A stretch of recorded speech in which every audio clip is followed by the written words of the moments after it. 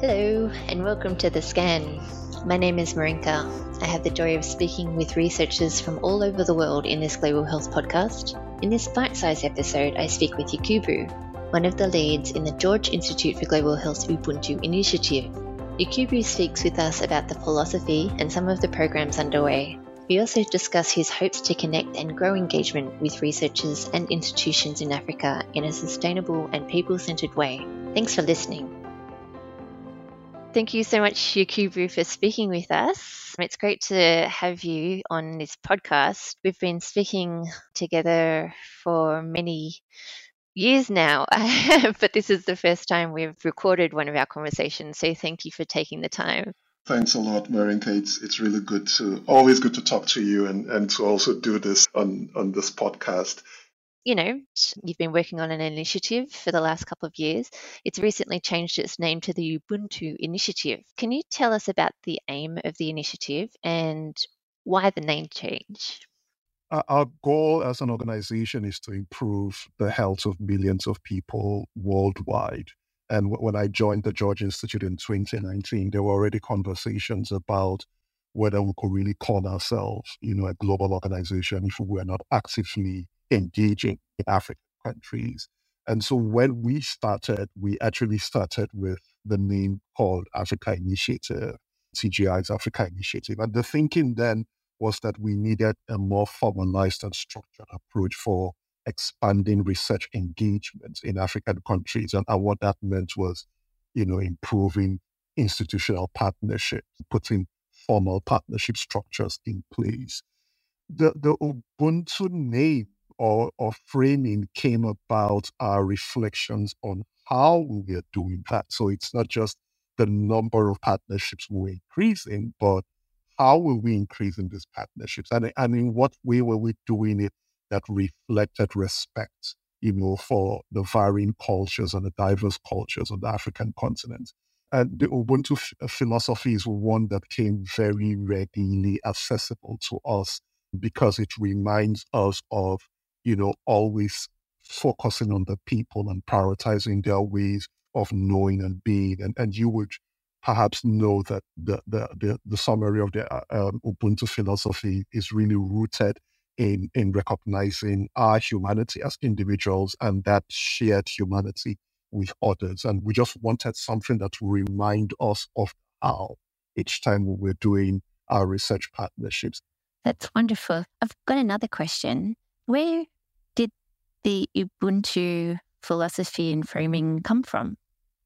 I think a lot of it has really been influenced by where the largest chunk of our interactions have come from. So a bit about my background is that after my undergraduate and postgraduate clinical training in Nigeria, part of my academic journey took me through South Africa.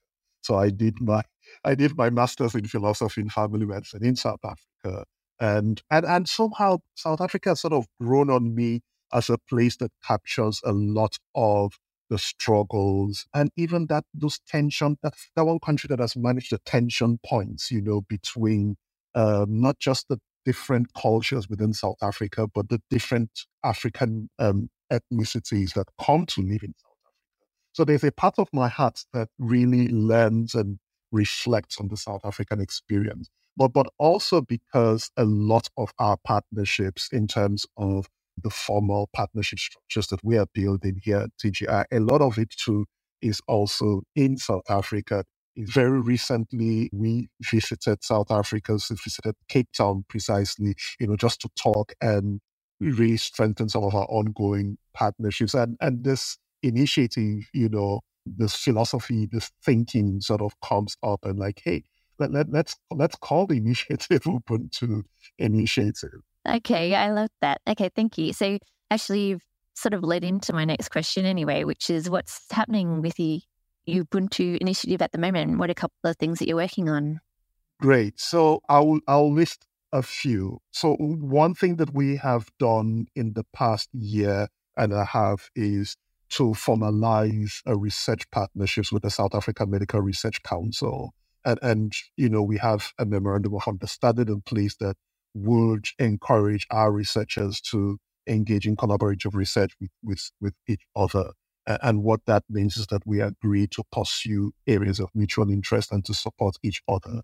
And a step further after signing that was a seed funding initiative that we put in place to actually support people to begin to talk and work together. And I'm really excited about that because it has really brought up quite, a diverse list of, projects that our researchers are collaborating with. And I'll name a few. One is a formative work on the design of South Africa's first health-related quality of life valuation study.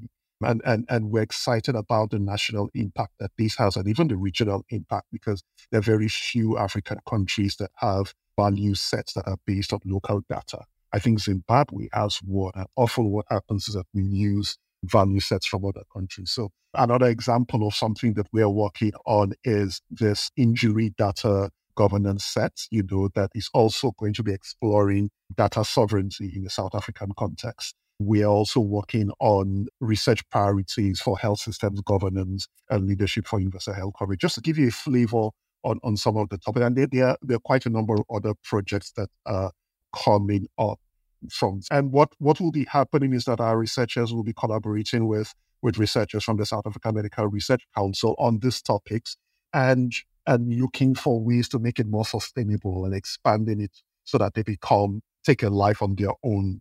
And within that, building knowledge exchange platforms and creating opportunities for us to visit each other.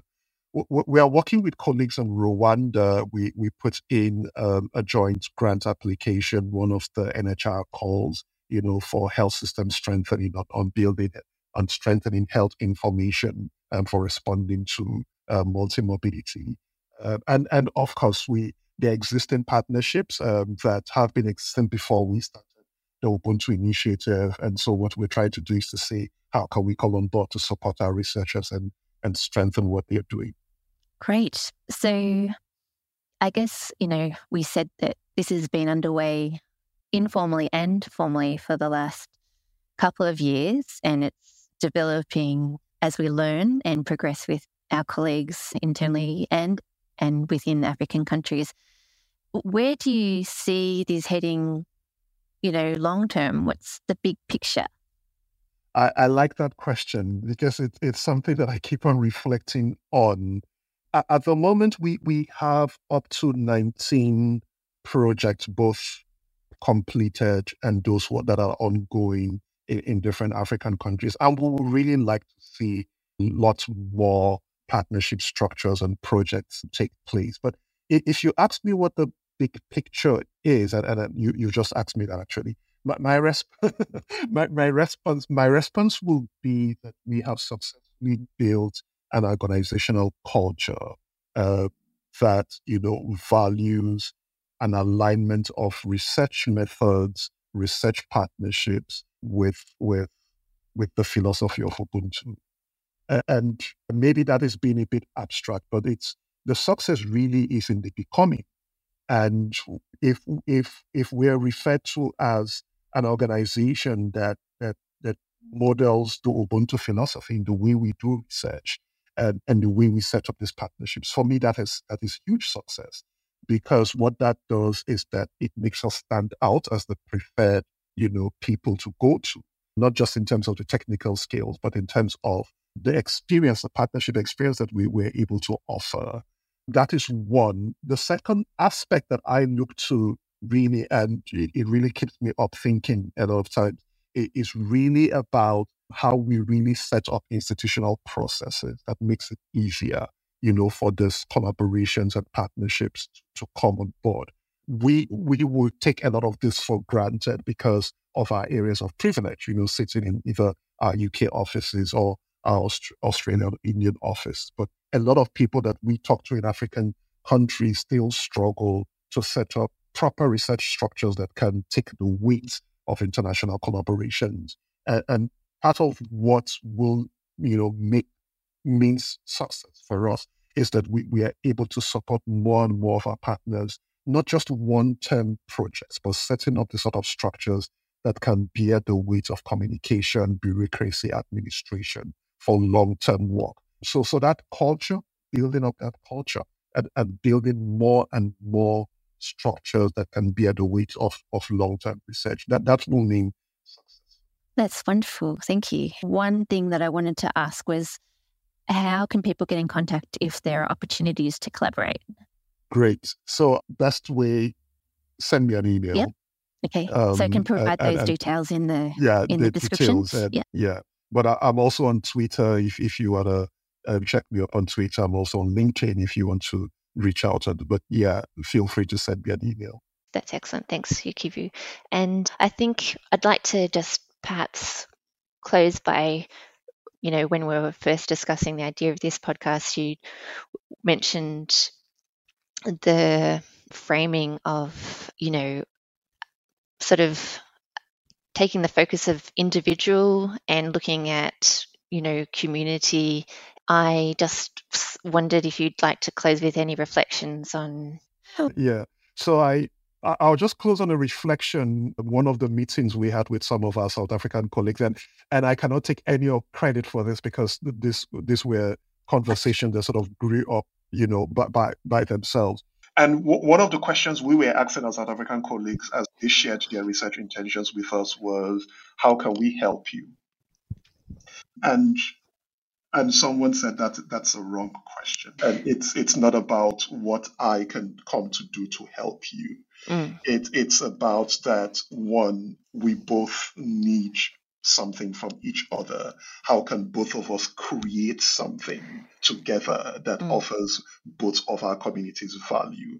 And that sense of humility that I'm going to a South African to say, I need you to help me, and I can offer that is of benefit to you. And it's that place of humility that I am dependent on you. It's recognizing that need for that collaborative learning and that co-creation process. That's one thing. The second thing too is really about connecting more and more with the whole, and not treating people as discrete, fragmented units. I would like our research and the way we do things, to reflect more of it. So that would be my clue. I'm just excited about the opportunity to do this through the Ubuntu initiative and seeing where this leads us. Wonderful, thank you. Yeah, and it's nice to hear that, I suppose, sort of wrapped up in this one word, or this philosophy of the Ubuntu initiative. So thank you for talking with me. And in the description that I'll put up when we share this podcast, I'll include details for you if people want to get in contact, and for the website if people want to read more about the initiative. Thank you so much, Yukivu. It's been a pleasure to speak with you. I look forward to future discussions. Thanks for having me, Marinka. Have you listened to our other episodes?